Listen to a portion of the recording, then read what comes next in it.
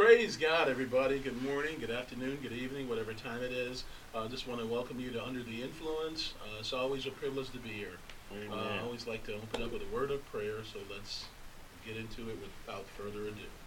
Father, we thank you. We thank you for your presence. We thank you for the victory that you've given us in Christ Jesus. We thank you, Father, for your love that you continuously show us, Lord, on a daily basis. You not only died one time, Heavenly Father, but you give your life just as completely as you did on the cross over 2,000 years ago. And for that we are grateful. For that we are thankful, Lord. Help us, Heavenly Father, to bask in your presence, Lord, because we know that that's where change takes place, Lord. We know that that's where growth takes place, Lord. We know, Heavenly Father, that's where the power and the influence comes from, Lord, is spending time in your presence, Lord, allowing your word and your Holy Spirit to transform us from the inside out, not from the outside in. So we just thank you, Heavenly Father, because you've liberated us from the bondage of the rules and the regulations, Lord, and you brought us into the kingdom of the Son that you love, the Son that now dwells in our hearts, Lord, by faith. So, Heavenly Father, we just lift you up and exalt you for what's going to take place here, Lord. We pray for the hearts of the listeners and those who are watching, Lord, via Facebook, Lord. We just pray, Heavenly Father, there be no distractions, no hindrances, that you help us to focus on what it is that you have for us individually, Lord, and corporately today. In Jesus' name, amen. Amen. All right. The presence of the Lord. The presence of the Lord. He's awesome. He is awesome. He's just totally awesome. What's going on, Brother Cedric? I am good, sir. How are you today? All right. Hey, you guys can't see this, but we have somebody else narrating today, so. or this on the, as they used to say back in the day, the wheels of steel, right? You don't. You remember that? Ones and twos. Yeah. So. Hey, man. So what's on your mind for today?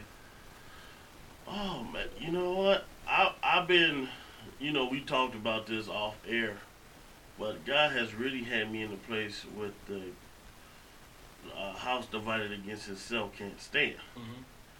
And every week he's giving me a different perspective on it. And this week's perspective is sometimes in order to see the landscape or how everything is functioning, you have to sit back and watch.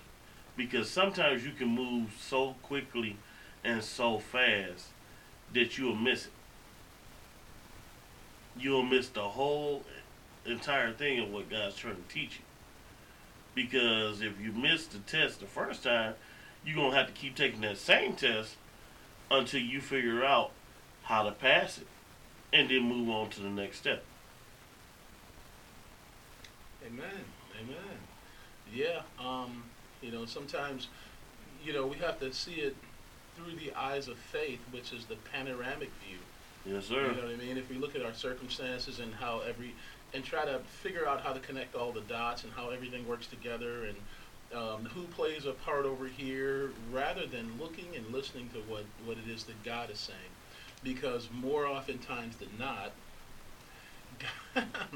the way that God works things out is going to be different than how you think things are going to pan out. Oh, yeah. Totally different. So if you look at the smaller picture, like you were saying, if you don't step back and you don't look at, okay, well, God's working something out in me.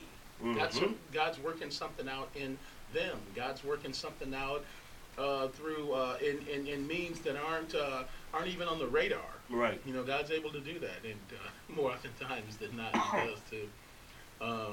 So yeah, and you talked about unity a little bit too. And unity, it says in Psalms 133, it says, "How sweet and pleasant it is when brothers and sisters dwell together in unity, for that's where God commands the blessing." So we unify through the Spirit. We unify by denying ourselves. We unify by walking in the Spirit, because if you get people that are walking in the Spirit and totally committed, and you get people walking in the flesh, well, there's not going to be any unity. That's good, Pastor.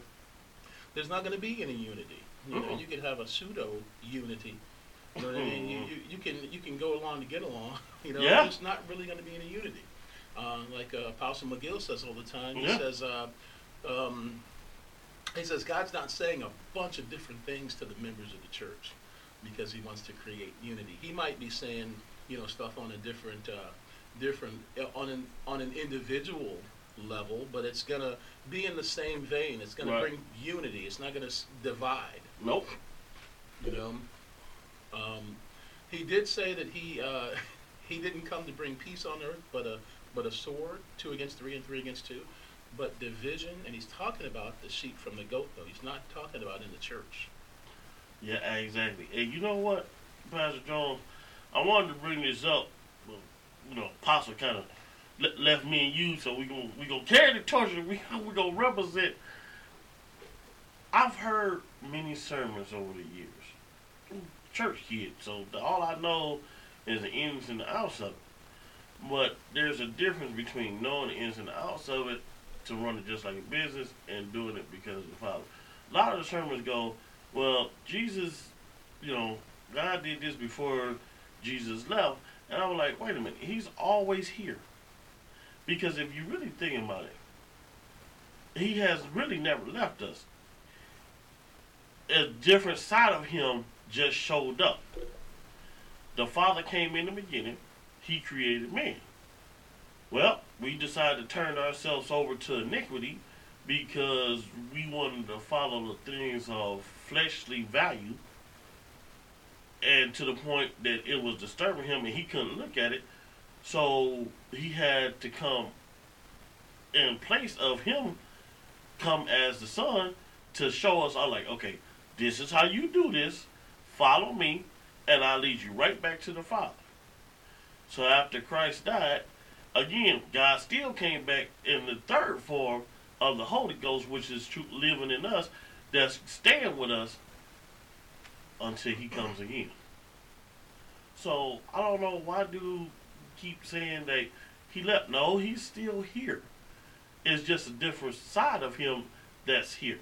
Yeah, he's omnipresent. He fills the whole earth. So right. It's well, it says in John 14, it talks about if anyone, Judas, not Iscariot, came to Jesus and said, "Why do you intend to show yourself to the world, to us and not the world?" He said, "If anyone keeps my commandments, then I will love him, my Father too will love him, and we will come to him and make our home with him." Exactly. This is the three.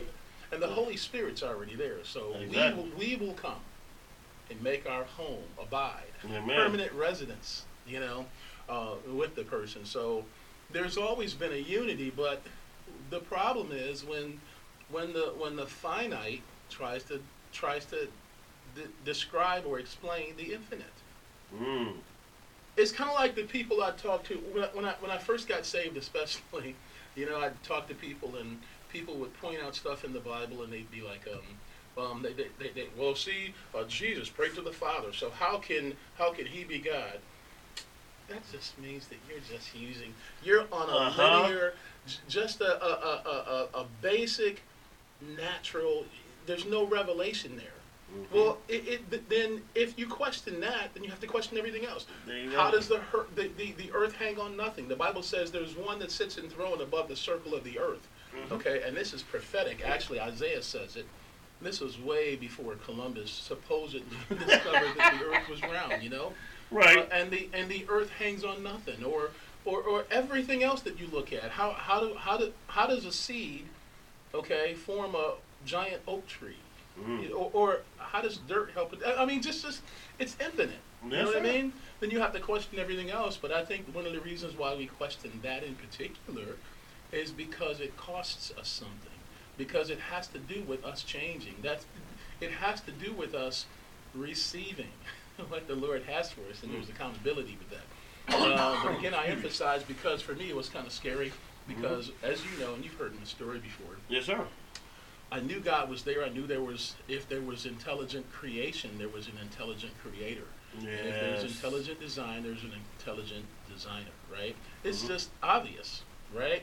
Yes, sir. I always thought in the back of my mind, this is going to sound kind of weird, but I thought God was going to send me to Africa if I acknowledged it. And I didn't know that was running in the background consciously. Wow. I wouldn't have been able to tell you that, but instantly when I came to know the Lord, I knew that there was a God. Yeah. And it says in Romans 1:18, it says the wrath of God is being revealed against all the godlessness and wickedness of people that suppress the truth by their wickedness. Right? And he goes on to say, he says, since the creation of the world, his invisible qualities, his eternal power and divine nature have been clearly seen, being understood through what has been made, so that people are without excuse. He took away your excuse. And then he goes on and he says, for although they knew God, they neither glorified him as God nor gave thanks, but their thinking became futile and their foolish hearts were darkened. But you still have that intuitive knowledge that God's there. We all know. But we suppress it, right? Yes, sir. We rationalize it. And it comes down to either fear or we're wanting to do our own thing. You know, so I want to emphasize that when you start in this journey, it's something that we're going to have to rely on the Lord to change those inward desires. Because, of course, you can't. A fish has to be caught before it's clean. You can't clean yourself, right? You can't change those desires, but if you start looking at where I should be or where the Lord wants to ultimately have me end up, right?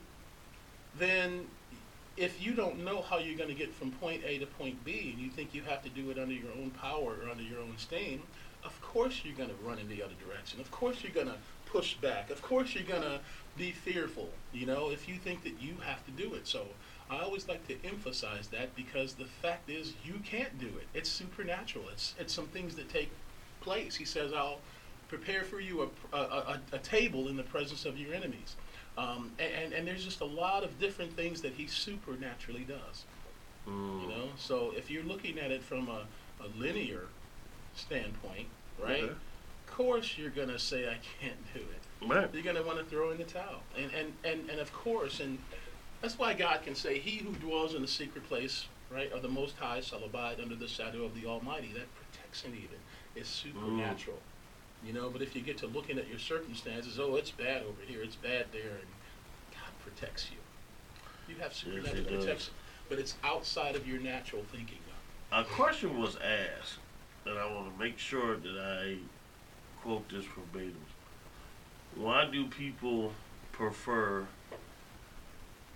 well, I'm just going to call it, because half truth is still a whole lie.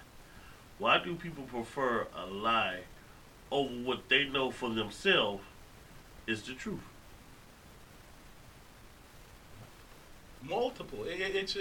It's a myriad of answers for that, but I think it's on an individual basis. But a lot of it, if you really get down to the nitty-gritty, it's self-centeredness. It's self-centeredness. I'm comfortable. I'm in my comfort bubble. Fearful of the unknown. Just whatever it is. I don't want to give up. I'm comfortable. I know there's more, but a bird in the hand is worth more than two in the bush, they say.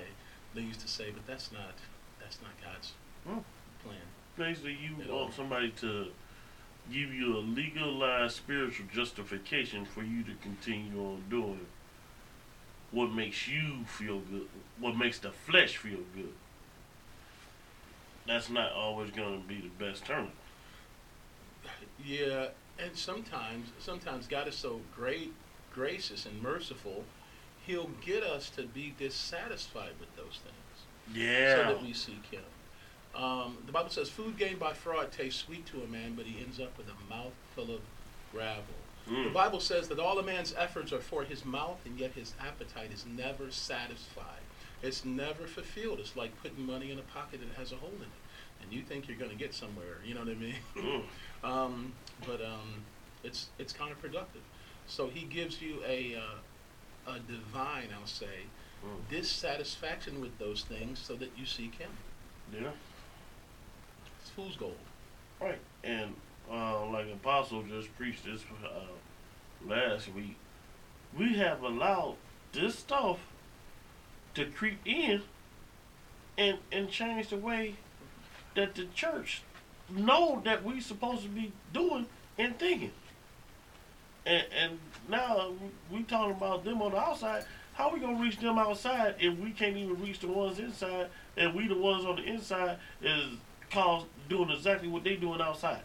Yeah. You know what we have to do? We have to stand firm. I've been hearing a lot of like messages and just like confirmations. Right. We have to stand firm because the weight of the world, the waves of the world, right, will knock you in if you're not anchored. So we have to stand firm. We're not. We're offensive. We're on the offense, right? Yeah. But we're more so in a position where we stand firm because the opposition's coming. You know what I mean? The devil's not going to fight a fish that's just floating downstream, but alive when it's bucking the current. That's who he's going to target. That's who he's going to, because you're already stagnant. If you're not doing anything, the devil's already got you. You know what I mean? As far as being a threat to his kingdom and what the Lord has for his people. So we need to make sure that we're proactive, and that's where the unity comes in too. Yeah. To unify, we have to be at least in the same chapter, not on the same page, in the same book. We got to be in the book. Right. That's a given. But we got to be in the same chapter, probably same paragraph. Yes, sir. Ideally, but we know that there's going to be, different people at different stages in their life, and working some stuff through. But it's part of it. So that's where forgiveness comes in too. So we have to forgive, and a lot of times it's not even because anybody did anything offensive to us intentionally, but because our perception. So we have to forgive. And how many times did you get offended? How many times did I get offended? Because everybody doesn't do things the way that we do them. Or maybe somebody didn't speak to us. Maybe they have a lot on their mind. Maybe they lost a loved one, a family member or something, And so you never know maybe they just didn't see you. Yeah. Or whatever it is, fill in the blank. But we take it kind of personal, and we may not come out and say it, and we may not even consciously see it on the radar that it's like an offense. But, it's those little things. We have to, even when you get people, and what it boils down to is people are self-centered. Without God, we're self-centered. Everything we do is tainted by selfish motives. I remember Pastor Jones, I guess because this is the weekend of my birthday, I'm kind of reminiscing of years ago when I was much younger. Remember the building blocks, the big old building blocks that they had us playing with, and we would build stuff with? Even today, they got this thing called Jenga. So what you got to try to do is remove a piece of the tower, and whoever knocks it over loses. Well, we're not supposed to be a Jenga board. We're supposed to be solid. But because, as we've been getting taught all this year by the Holy Spirit, you keep taking pieces away, eventually that tower is going to fall. You take a piece here. The hands don't want to be bothered with the feet because the feet has joined up with the kneecaps and the elbows, and they're like, we don't want to be bothered with the hands. Well, if you take about 4 pieces away, that tower is going to be shaky, but it's going to stand. But because the holes keep coming, that tower is going to get less and less strength until you pull the one piece away from that tower. And I got another revelation this week. I've been trying to figure out right after, and I know you've seen this, remember we talked about this, right after COVID hit like big time and everything got shut down, a lot of churches shut down permanently. And I was trying to figure out what happened. And then Pastor Arrington was like, yeah, they had a spirit of God. No, they had a spirit. Yeah, but it wasn't God's spirit. But it wasn't God's spirit. Yeah. Forgive me. And I was like, and it messed me up because I had to think about it. Like, they all got God's name, but was they doing what he told them to do? And then I was sitting there and I've been thinking about it. All the way up until COVID happened. God, if I just had a little more time, I promise I'd come to church. If I had enough time in the week and I wasn't working so many hours, I promise I will read my Bible more. God, if you just lighten up my schedule, I do everything you told me to do. The whole world got shut down. We didn't see nobody reading their Bibles. Very few people was coming to church. Very few people was standing on street corners saying, Jesus is coming, get right today. Yeah, I think it kind of like had an adverse effect on different people. It actually motivated some people to get closer to God. Yes, it did. You saw a lot of people that happening. And some of the churches you're talking about probably weren't established by God anyway. Yeah. And I'm not necessarily saying that they're ungodly, but they're influenced by another spirit. There could be fear or whatever it is. But I say even if that was a decision, because there's different types of situation. You got leaders that have a board that like make a decision. You know what I mean? And a lot of people are don't have that structure. So even if you left the church, you can't leave ministry. Amen. So it just depends if it's in your heart. Jeremiah 20 says it. It says that Jeremiah said, whenever I speak, I cry out, proclaiming violence and destruction. He says that he's ridiculed all day long. Wherever he speaks, he cries out, proclaiming violence and destruction. And he says that, let's go there. Yes, sir.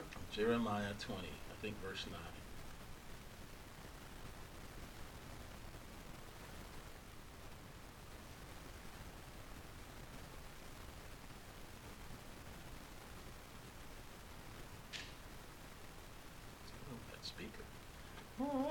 Snap, crackle, pop. Like every time we come here, I come in and open up the door. There's nobody in here, but the speaker. Okay. And it says, let's back up a little bit. Okay, he says, I'm ridiculed all day long. 7:27, 7b. I'm ridiculed all day long. Everyone mocks me. Whenever I speak, I cry out, proclaiming violence and destruction. So the word of the Lord has brought me insult and reproach all day long. Okay, but if I say I won't mention his word or speak any more in his name, his word is in my heart like a fire shut up in my bones, he says. Okay. So I'm weary of holding it in. Indeed, I cannot. So what he's saying here is that even it doesn't matter what comes against you. You're born again. You have the Holy Spirit. Paul had that same kind of attitude. No, it's more than an attitude. It's the Holy Spirit inside of you. You know the truth. You really don't care about the opposition or what comes against you. Jesus, the Bible says, who for the joy set before him endured the cross, despising the shame, and is now seated at the right hand of the throne of God. So the opposition, it kind of motivates it even more. It kind of stokes the fire, because you see the opposition and you see it for what it is. Yes, sir. And you have the love of God. And Paul talks about this too. It's the love of God that is in Christ Jesus, love and the faith. So he gives us the measure of faith, and it's his love. So this is pivotal, knowing that it's God that does the work. The Bible says it's God that works in you to will and to act according to his good pleasure. And he says, either before or afterwards, work out your own salvation with fear and trembling. I like how the Word of God kind of balances it out. It says something, but the Scripture interprets Scripture. Yes, sir. And usually it'll say it right in passages right together. You know what I mean? Yeah. So, and that is that's the whole point, because literally as you were speaking and hearing that, I was sitting there and I'm like, that's why. everybody that had kept making excuses got exposed. I mean, very much so. To the point it was like you had to look at yourself when you a true believer. You look at yourself in the mirror like, I got exposed and I am not doing what he told me to do. Mm-hmm. So let me go get on this because I know I did. Mm-hmm. I had all kind of excuses. I was working all kind of hours. Right. COVID hit, and I had nothing to do.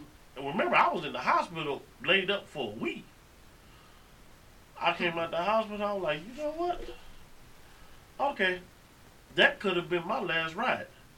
So let me go ahead and get my behind right back in the Father's house. Yeah. And I'm going to do this time what he told me to do. Because, as we always say, I might not make it out of the second round. So, to make sure that I'm going to be great going forward, I'm going to go ahead. God is my parent. He created me. He loved me enough to die on the cross for me, raise up, go to hell, slap the devil around, took the keys, and made sure that he saved me for real. Yeah. So, at least I can do, I don't have much, but I can at least do what he tell me to. Because it's just like a parent. If your parent loves you enough to show you which way to go, it stays in the Bible. Train up a child in the way they should go, and when they get older, they will not depart. Simply means, like, plant the seeds. Yeah, yeah. You're going to put the seeds in them. Sometimes they get all off course, and sometimes you got to let them know that I told you not to jump off this porch. Yeah. So right. Come on back. You know, you might have to go to the tree, cut, limb or something off. But eventually, they going to remember, like the son did, and he came to his senses. I don't have to eat out here with them. My daddy rich. Right. Go home. Eat ham, turkey, red velvet cake, chicken, whatever. I'm not sure if they had the red velvet cake. I don't know about that.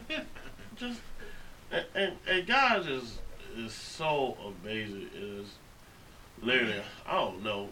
This whole weekend has just been different for me because as much as He has given, He doesn't require require less than 1/3. All He said, just do what I tell you to do and you good. Right. I mean, that is probably like the easiest thing that it sounds good because as Apostle always say, if you really truly thinking about it, Satan got himself kicked out of heaven. So why am I going to listen to a dude that came from royalty but lost everything he had? Yeah. And he can't go back home, so I'm going to follow you and listen to you when you have nothing.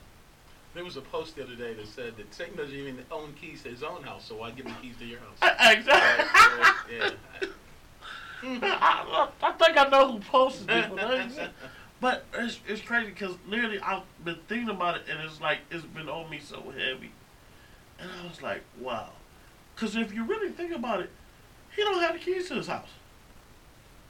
He don't own nothing. So you gonna give him the keys to yours? Yeah, right. But God's desire was to give him what he wanted.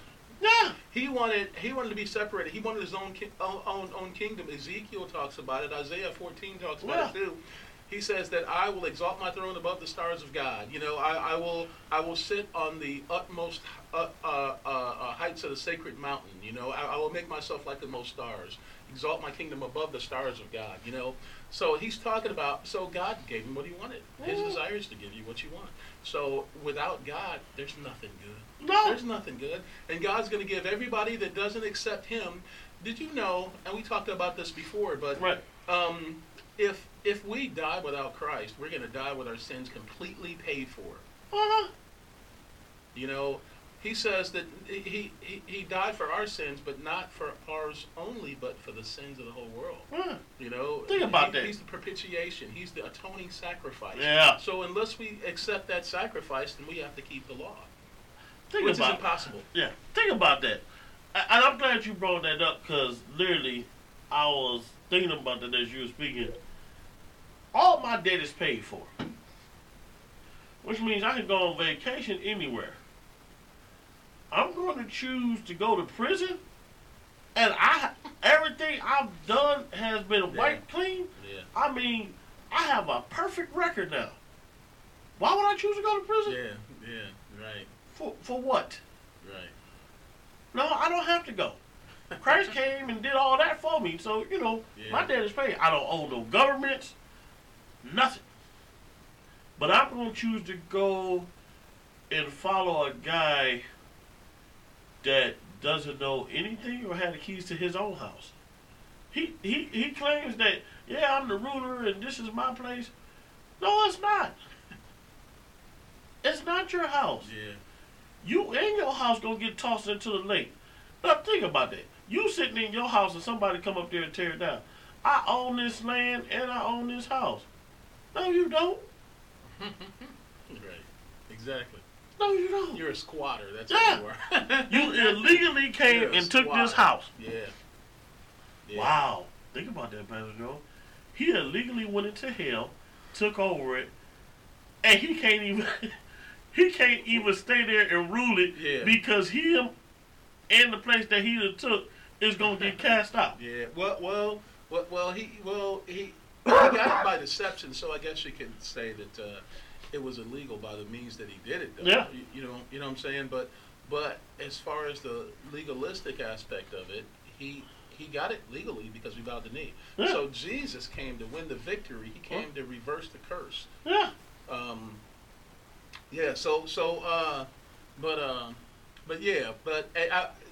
want to touch on this for a minute too. I want to touch on what causes us. One of the things, and this just came to me too. One of the things that cause us not to be obedient, and like you said, it's simple, clean, cut, and dry. Yeah. Listen to the Lord; He knows better. Yeah. Okay. In the moment where we think we know better than He does, whatever worked before, whatever results everybody else is getting. Okay. The Bible says, if God be for us, who can be against us? Mm-hmm. If He who did not spare His own Son but gave Him up for us all, how will He not also, along with Him, graciously give us all things? That's in Romans. Luke 12:42 says, and Jesus talking to His disciples, fear not, little flock, for your heavenly Father is pleased to give you the kingdom. Lamentations 3, for He does not willingly bring affliction or grief to the children of men. Exactly. Okay. So all these things, and a lot of other verses too, but tells us that God's a good God. If we can trust Him with our salvation, we can trust Him with everything else. If He died for us, how much more will He give us everything else? Yeah. The Bible says He will not withhold one good thing from those who walk uprightly. In Christ, of course. Because we have an enemy that we face. We have an adversary that's very, very, very real. He's defeated. His head's been chopped off, but it's still moving. It's like the snake. You know what I mean? Yeah. So it's only a matter of time before that comes to fruition. But who can speak it having happened if the Lord hasn't decreed it? It says in Lamentations 2. So the Lord allowed it, but He's using the situation to divide the sheep and the goat, to give us an opportunity to choose. We have a choice. Mm-hmm. Okay? Because we were deceived. We were bamboozled. So now we can either do what Satan did, or we can follow God. We can follow. What's it say? It says that the follow the desires of the sinful nature. You know what I mean? And once you realize that, then you take the effort. I used this before, but there's a lot of different analogies that make sense. I'm going to use this because most of us can relate to it. If you bought a house, somebody said it's treasure in the backyard. You got multiple people telling you, all of you didn't see it. You've never seen anybody. You know what I mean? Right. Wouldn't you go out there and find out for yourself? Oh yeah. Wouldn't you get a shovel, a group of people, your family members to come? Well, maybe not your family. but you get some people. You rent a dozer, a backhoe, whatever you need to do if you believe that. It takes a little bit of effort, right? Yes. John 7:17 says, if anybody wills to do his will, he will know of the doctrine. He'll know. Yes. Whether it be of God or whether I speak of myself. And Jesus, again, speaking from his humanity, because a lot of people will look at that. But I think we need revelation on that. So we have to have a desire. You know, the teacher will appear when the student's ready, right? Yes, sir. And he will appear. He will appear, won't he? He's coming. We can testify. No, I'm talking about appearing in our life right now. He's going to come. You know, and he's here, so nobody can knock me off that square because I know I've experienced the Lord. You know, you've experienced the Lord. Yeah, listen, you know when you got the experience of the Lord because you start walking and talking different. Oh yeah. Yeah, like, oh, okay, I'll come knock you off just there, okay. But I'm telling you, it won't be just me here when you come to knock me off. I got somebody that's a lot stronger than me, and he has never lost a fight. Come at you. Yeah. Come at your own free will. I'll be praying for you. But okay, I'm going to go ahead and start now because you said it. What's he say? He says these light, Paul can say, these light and momentary afflictions are achieving for us an eternal weight of glory that far outweighs anything that he went through. You know, he says that we have this treasure in jars of clay to show that this all-surpassing power is from God and not from us. And he says we're hard-pressed on every side, right? So you're having trials. You're going through some stuff, right? But not crushed. Perplexed. Right? But not in despair. I'm not desperate because I have the Lord, you know? Persecuted but not abandoned. Struck down but not destroyed. So Paul demonstrated it, and we're supposed to demonstrate the same thing so that people can see that it's no longer us that lives, but it's Jesus that lives his life in and through us. And this is something so those trials, James talks about it, Paul talks about it, you know. It says to let perseverance have its way so that you may be perfect or mature, in other words, and complete, not lacking anything. Yes, sir. Let's go to Romans 5 real quick. Good stuff today, huh? Oh, very good. Very good, teacher. Romans chapter 5, right in the first few verses.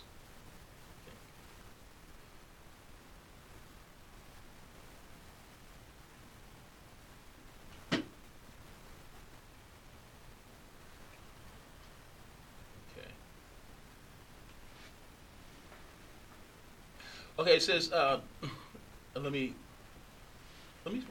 start in 1 because it all ties in together. Yes, therefore, since we have been justified through faith, we have peace with God through our Lord Jesus Christ, through whom we have gained access by faith into this grace in which we now stand. I love it. Yes, sir. And we boast in the hope of the glory of God. Not only so, but we also glory in our sufferings because we know that suffering produces perseverance, character, and character, hope. And hope does not disappoint us because God's love has been poured out into our hearts through the Holy Spirit that's been given to us. So we wouldn't need the stick-to-itiveness if it weren't for trials and challenges, right? Yes, sir. So if we look at it the way that God looks at it, he says the end from the beginning, and we can do that too. He calls those things that aren't as though they are, right? Yeah. Then it's going to work out for our good. And Paul says that, right? It was already written. Absolutely. It was written for us to win. Like, he told you. I tell people all the time. When somebody can tell you how many hairs you have on your head, they are a person that you want to listen to. Because, Lord's willing, I'll be on this planet for 38 years tomorrow. I haven't met one scientist, one doctor. That's right. Right. Nobody that can tell me the exact number of hairs that I have on my head now, or I will have on my head later, or how many hairs I'm gonna lose. Yeah. He can do that. Yeah. There is not one scientist. I don't care how many degrees you have or how long you've been studying the Bible. If you tell me how many hairs I have on my head, we can have a conversation. But until you can do that, I'm going to stick to what my Bible says. And it says, follow Jesus, keep his commandments, and show love to one another. We can't even count how many jelly beans are in the jar. Man, I'm not going to even try. I can tell you how many I can eat before I... And you got to consider this too. Hairs are falling out and growing in all the time. All the Probably time. falling out at a faster rate than they're growing in. Oh yeah. Because by the time you brush your hair and comb it, or you look at your comb or your brush, there about at least a couple of billion or so on there. But then it don't even look like it because some more that grew right there in this spot. Right. Yeah, we haven't even tapped into everything that God has for us. See, just listen to the verses like that. Just tell you, oh my God, man, you can trust Him with every little detail, every little thing. You don't have to worry about the monumental things, the big things, but the smaller things even. You can trust Him in that. Have you ever? I already know the answer to this question. It's rhetorical, but right. Have you ever gotten provision from God in a supernatural way? Of course, right? Yes. Where you're walking over here, you're praying about something just at that particular time, you look up, or so you think that you control, and you do, but God has, it's just amazing to see it happen though. From where I was before you even experience it, it's like, if you experience that, then you know that prophecy, right, is going to unfold and manifest just like God said it would manifest. Yeah. No ifs, ands, no buts about it. Even if the entire population got together and they tried to change a prophetic word that's in the Word of God. Yeah. Okay. Revelations is that. They did it in Noah's dispensation that we're living in now. Jesus' dispensation that He was living in, that He would be crucified. He didn't tempt anybody. God just had perfect foreknowledge of everything, and sanctifying and working in that. And how? I don't know. How? You don't know. But we know He does. Yeah. Just like He knows the very hairs of our head are numbered. Come on, man. Now, how's that possible? We're finite. He's infinite. Yep. We don't know how He does it, but then we be God.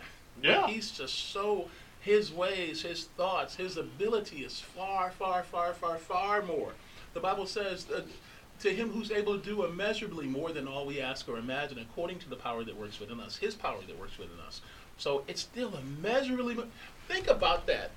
And we're still talking about unity because we're edifying the body to come up and to trust Him and not rely on ourselves. So this is still dealing with unity. Yep. But think about this. Immeasurably. Let's just stop there. You can't even measure. No. Forget it. Immeasurably more than all we think or imagine, the Bible says, right? Mm-hmm. Isn't that amazing? Yeah, so it's off the charts. We can't even see it. It's another universe. Yes, sir. Right? So we can trust Him with everything. Once we put our foot in the water, He's going to do it, though. Oh, yeah. And still, He uses us, which is a privilege. It's not a hindrance. It's a privilege for Him to be, to use us. It really is. Jars of clay. Think about that. I was chosen by God to do God's will. That's so where's a our blessing perspective at? Where's our focus at? Yeah. Everybody, and I think they'd be not telling the truth. Come on. If they didn't say that every once in a while your focus gets on, and He even says in Colossians, He said, "Set your hearts on things above, not on earthly things." Yeah. Where Christ is seated. So He says the focus on. There's a lot of verses about that because it's so important. So we fix our eyes not on what is seen, but what is unseen, right? Yeah. For what is seen is temporary, all this. But what is unseen is eternal. Right. Like I told somebody, what was it, last year? Or even this year, I think I even had a conversation. They're like, dude, with the stuff and knowledge and skills that you have, you could be making a lot of money. I said, do you know what one of my prayers has always been? Lord, I would love to have enough money that I do not cross over to being fleshly and I forget who you are. Because Think about that. I want to have enough to be comfortable, but I don't want to have enough that I forget who you are. Because a lot of times, the thing that we choose or we say that we want is the thing that the devil will use to keep us grounded, keep us away from what God wants us to do. I can say all day, I want $1 million. Okay, and I have that $1 million. But then I say, you know what? Okay, this week I'm going to go to church. Well, before I get to Sunday or Wednesday or Thursday, whatever,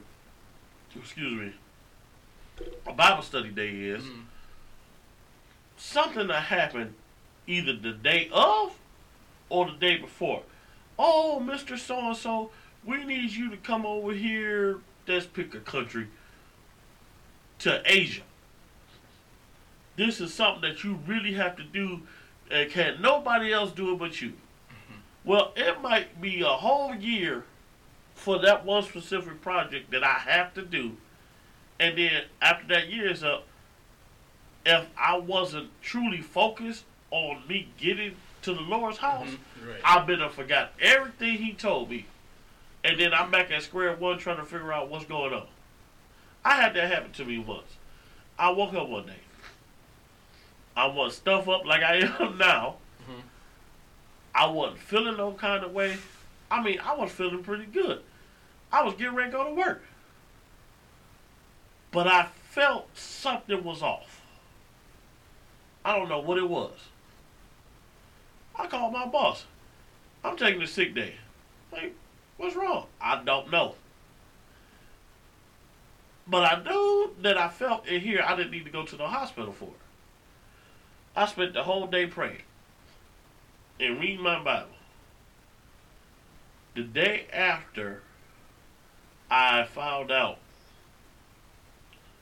that my mom had to have a surgery, I found out when I came back home from work. I'm like, Lord have mercy. That was the Lord's way of telling me, prepare me for what I was getting ready to find out, because he knew had I been at work, I wouldn't have went to spend time and pray to talk to him about what was getting ready to happen, because I would have been so focused on what I had to do at the job. And a lot of times, we get so focused on, I think the word you use is minute things, that we take our focus off what God is teaching us and trying to tell us. But like we do so many times, we think, oh, okay, I know everything it is to know about God. How can you possibly know everything it is to know about God when he said his knowledge is far greater than anything we can imagine? Yeah. But if you want to explain that help yourself. And not only knowledge about God, but knowledge about us. God Exactly. knows us better than we know us. Yeah. And like you were talking about the money situation. If you, David says the same thing. He said, just give me just enough. Because if I have too little, I may steal from you and dishonor your name. Exactly. If I have too much, I may become arrogant and say, who is the Lord? So even David had an ironclad commitment to the Lord and fell off the rails. And I was telling somebody else that even though it's not a temptation, you see the examples in the Bible. The Bible says in a couple different places that the things that were written in the past are written for our learning. Yes. So that through the endurance taught in the scriptures and the encouragement they provide, we might have hope. Amen. So all these things we learn from. Yes, sir. And they don't have to be on the radar. Like adultery, that's not a temptation for me. It's not a live temptation for me. Exactly. I know potentially, like anybody else, you could be tempted in any area if you give yourself over to it. But in some cases, you'd have to climb a fence. You make decisions, and you get a little more insensitive to what's right, and the influence of the Holy Spirit isn't manifested in your life the way it's supposed to. Right. So that's usually how it happens. Sin doesn't happen overnight. No, just like God knows me. And we're going to be perfectly honest.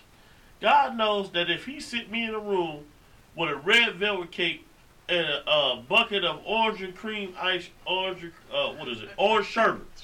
Orange sherbet ice cream. And he said it like at that table, and he like, all right, I'll be back in 2 hours. You can't touch either one of them. Excuse me. That is going to be the hardest 2 hours of my life. Yeah. I know me, and I don't think I'm going to be able to do it. Why? Because everybody knows that two of Brother Cedric's favorite things is orange sherbet ice cream and red velvet cake. I'm like, 2 hours? That's funny. It's like, okay, so you don't want me to touch this for 2 hours? No. Mm-mm. Now, if he set me in one room and it was in the room next door, then I can say, okay, but it wouldn't be a test of that. I want to see if you going to do what I tell you to do. Now, if I say that I am walking and I got the full armor of God on, that 2 hours going to go by just like that. But if I'm not covered in the full armor of Christ, and I'm not walking and I'm not reading, that 2 hours is going to be the longest 2 hours of my life, because I'm going to try to figure out how I can get to it without him knowing. But just like a police station, that glass window is a two-sided window. He's standing on the other side of them just watching to see if you're going to make it these 2 hours. Can you do it? Yeah, well, like the verse I used earlier, food gained by fraud or by disobedience, yes, sir, tastes sweet to a man, but he ends up with a mouthful. The remedy is God's word in those moments. Yes, sir. All of us will do it perfectly, and I don't like when people say, well,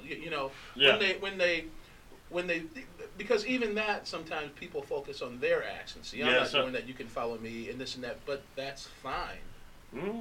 But understand that that we're all prone to something, a little more so than others, and we can get to a point where we're not tempted with that, we're not tempted with that. Right. Because you see it for what it is. Yes, so in those moments, if you're focused, again, we go back to focus. If you're thinking about, well, man, this would dishonor God, and this isn't helpful for me because he's only going to tell me things that are going to help me. Right. Right?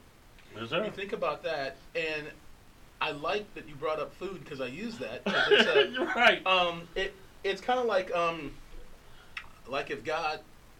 if you knew that your favorite food, orange sherbet, right, red velvet cake, had arsenic in it now, and you knew it did, would it be the same level of temptation? You would just have a memory of what it tastes like. Yeah. But the battle wouldn't be as fierce as if you didn't believe it. So if God says there's arsenic in that, and you know that let God be true and every man a liar, it's not going to be a live temptation for you because you know where it leads. It's like David with adultery. Right. If he could have pulled back the curtain and seen the future of the kingdom being divided because of that, just a lot of agony unnecessarily because of what David did. Yeah.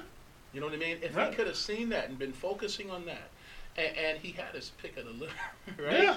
He could have had, anybody. So just think about that, though. I love what you did right there. Like you said, if it had arsenic in it, man, please, you can sit me in the room with it for 100 hours. But I'm not touching it. God says it has arsenic in it. I'm not going to even think about it because I'm going to be sitting up. Matter of fact, I'm going to be trying to think about how to throw it away. Right. Because, like you said, it's not a temptation. It ain't even a battle. Oh, I got disease and poison in it. What am I going there for? But if I do, ain't nothing in it. Yeah. So God says there's something in it. That's where your faith comes in at. Yeah. And your flesh and your mind will say it really comes down to doubting what God says. Once you know what I mean. So you have to keep the word because our corrupt nature will justify it. Well, did God really say that? Well, of course. I'm serious. So you have to keep the word in front of you. You know, we kind of wish it wasn't that way, right? But everything, it's degenerative. If we don't, it's like gravity. You have to stay up there. You know what I mean? You have to focus on the word. Though we live in the world, we do not wage war as the world does. But the weapons we fight, where they're not the weapons of the world, he says. Yes, sir. But they have divine power to demolish strongholds, and we demolish arguments and every pretension now. And that's interesting. We demolish arguments, the argument that you're having in your mind. Yeah, exactly. Did I really say that? And every pretension now. What used to be a reality is no longer a reality. God's word is the reality, and this is the pretension. This is the okie doke that the devil's hoping that you'll fall for. Yes, you know what I mean? Arguments and every pretension that sets itself up against the knowledge of God, and we take captive every thought to make it obedient to Christ. So now, if your focus is where it needs to be at, it's not even a temptation. It could be. It's a slippery slope. Don't get me wrong. Right. It's a slippery slope, but I heard this one pastor say years ago, and he took some flack for it too, but he said, I can't commit adultery tomorrow. It's a process. You have to reject the word of God. You have to get bitter. You have to look at things a certain way, and slowly but surely, you know what I mean? But people end up there because it's like gravity. You just descend and descend and descend, and before you know it, boom, you know? It's certain songs that I can't listen to because one of my favorite songs, and I love Temptations. Papa was a Rolling Stone. If I listen to that all day, every day, I'll be in. We could be in the car on our way to service, and what'll happen? I'll just break out and start singing. On the 3rd of September. Just like, where did that come from? What you continues to put in your body eats as well. The flesh eats and your spirit man eats. So, if I keep picking up this spoon, knowing that it's going to eventually come out of me, and then wondering why it came out of me, why do I have to wonder? I did that. I have to feed both. The flesh eats and your spirit eats. You just gotta watch what you eat. I remember this guy at the gym. He would come in there and he would do a lot of laps in the pool, and I asked him, so what motivates you? He said, well, I like to eat whatever I want to. Okay, now take that and look at it. If you didn't eat whatever you wanted to, and you just maybe cut back a little bit, you wouldn't have to do so many. You wouldn't have to work as hard. I mean, you still could. It's a choice. Right. But you wouldn't feel like you had to in order to stay thin. Whatever his goal was, would probably stay thin. But he would get in the pool and do 40 laps. And be tired afterwards. Oh, man, I got to come up here tomorrow.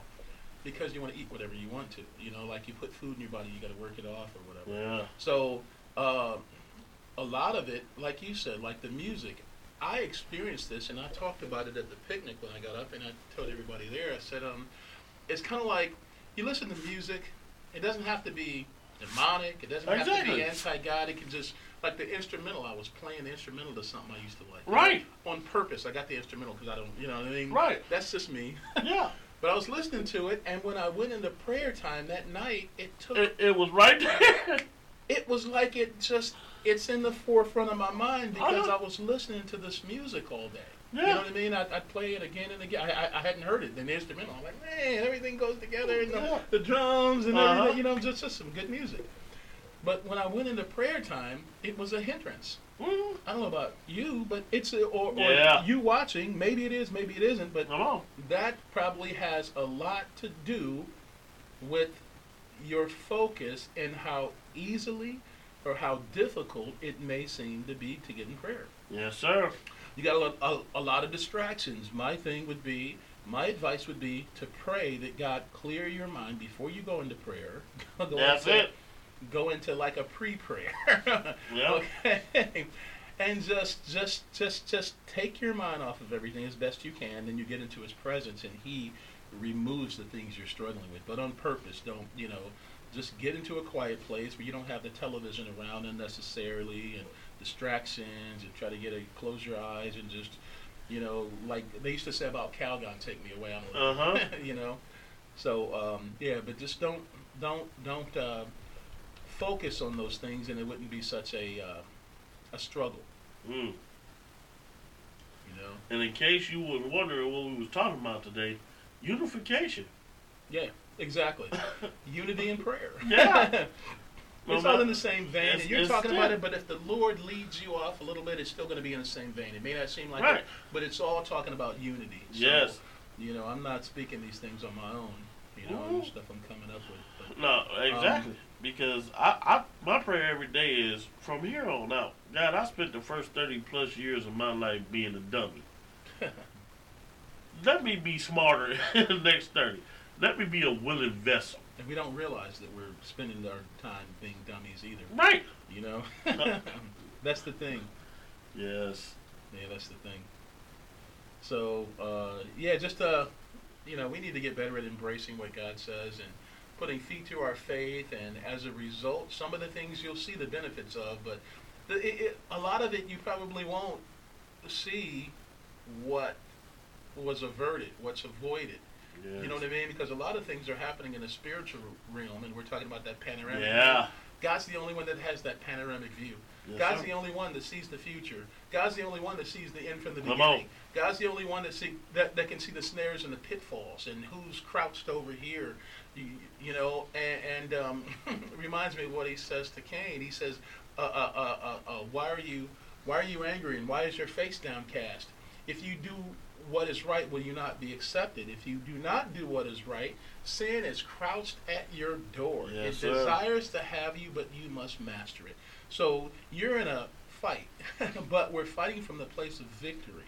Somebody's trying to invade the camp that we're in. We're in a new kingdom now. Yep. So those thoughts, it's like you still have the sinful nature, but it's strapped to your back. It doesn't dominate you. Know ye not that whoever you offer yourselves as servants to obey, his servants you are to whom you obey, whether it be of sin that leads to death or obedience that leads to righteousness. Amen. So we're no longer controlled. Let's go to Romans 6 before we close. This is a awesome chapter. I think we're already over. We're closing this in Romans 5. So, okay, real quick. What shall we say then? Shall we go on sinning so that grace may increase? And I you know what? I don't know if I should back up here. We only got a couple minutes, but it's talking about where sin increased, grace abound even more. But you know, we're not going to get into that part. But by no means we are those who have died to sin. How can we live in it any longer? Or do you not know that all of us who were baptized into Christ Jesus were baptized into his death? We were therefore buried with him through baptism into death, in order that just as Christ was raised from the dead through the glory of the Father, we too may live a new life. And that's the goal, to live a new life now, yes. not just in the by and by. You yes, know? sir. For if we have been united, there's the unity thing, with him in a death like his, we will certainly also be united in him with a resurrection like his. Yes, sir. For we know that our old self was crucified with him, so that the body ruled by sin might be done away with. It doesn't mean that it's there, but you see it for what it is. And yes. And we can avoid those pitfalls. It's going to cost us, but it's going to cost us more. And just knowing that, though, it's going to cost us more eventually. Amen. We think that we're avoiding because we don't have to discipline ourselves, but it's going to cost you anyway. Yes, the grass sir. isn't greener on the other side. Come on, it's not, Pastor Jones. you just can't see the poop from over there. Or it's got to be mowed too. Yeah. Or you didn't have to put in the work to keep that grass clean, you know, green over there. So, these are things that we have to consider. It's really simple, but we complicate it. Amen. You know, nobody's above that, but if you are a born-again, bona fide believer, spirit-filled believer, it's going to change some things. Like you say, when you go through stuff, you have a different outlook. You got a different perspective. You got a different viewpoint. You got a different character. You respond differently to challenges. And people will see that. Yes, sir. And even if you do, but John says this, I write this to you, little children, so you will not sin. That's the goal. Not sin. But if anyone does sin, we have an advocate with the Father, Jesus Christ the righteous, who is the propitiation for our sins, and not only ours, but for the whole world. Amen. So the goal is to not sin, and you don't have to. I say we're all going to miss the mark. As we're learning, we are going to miss the mark. And however you want to define it, however you want to, we're going to miss the mark, but it's a learning curve, and we repent, and that's why we need Jesus Christ along the way. Yes, sir. But it does say in Hebrews 10, if we deliberately go on sinning after we've received knowledge of the truth, no sacrifice for sins is left, but only a fearful expectation of judgment and raging fire that will consume the enemies of God. It goes on to talk about, but this is like a willful turning away, trampling the God underfoot. Yeah. It doesn't mean that you've missed the mark and you're learning, you're struggling with some things, but God can even do that. I'm saying our sights should be set on being liberated experientially too, not just in spirit, not just in theory, not just in the word, but liberated from all that stuff. Yes, sir. So we know it's a process, but God wants us to hit the ground running in that direction, and there are certain things that will make it a lot easier so that we won't even fall into sin. Amen. So, you have any closing thoughts? Simple. Yeah, I think you simplified it already. Just do what God told you to do and unify. Yeah. So, all right, that being said, Brother Cedric, can you close us out? Yes, sir. Heavenly Father, right now we thank you.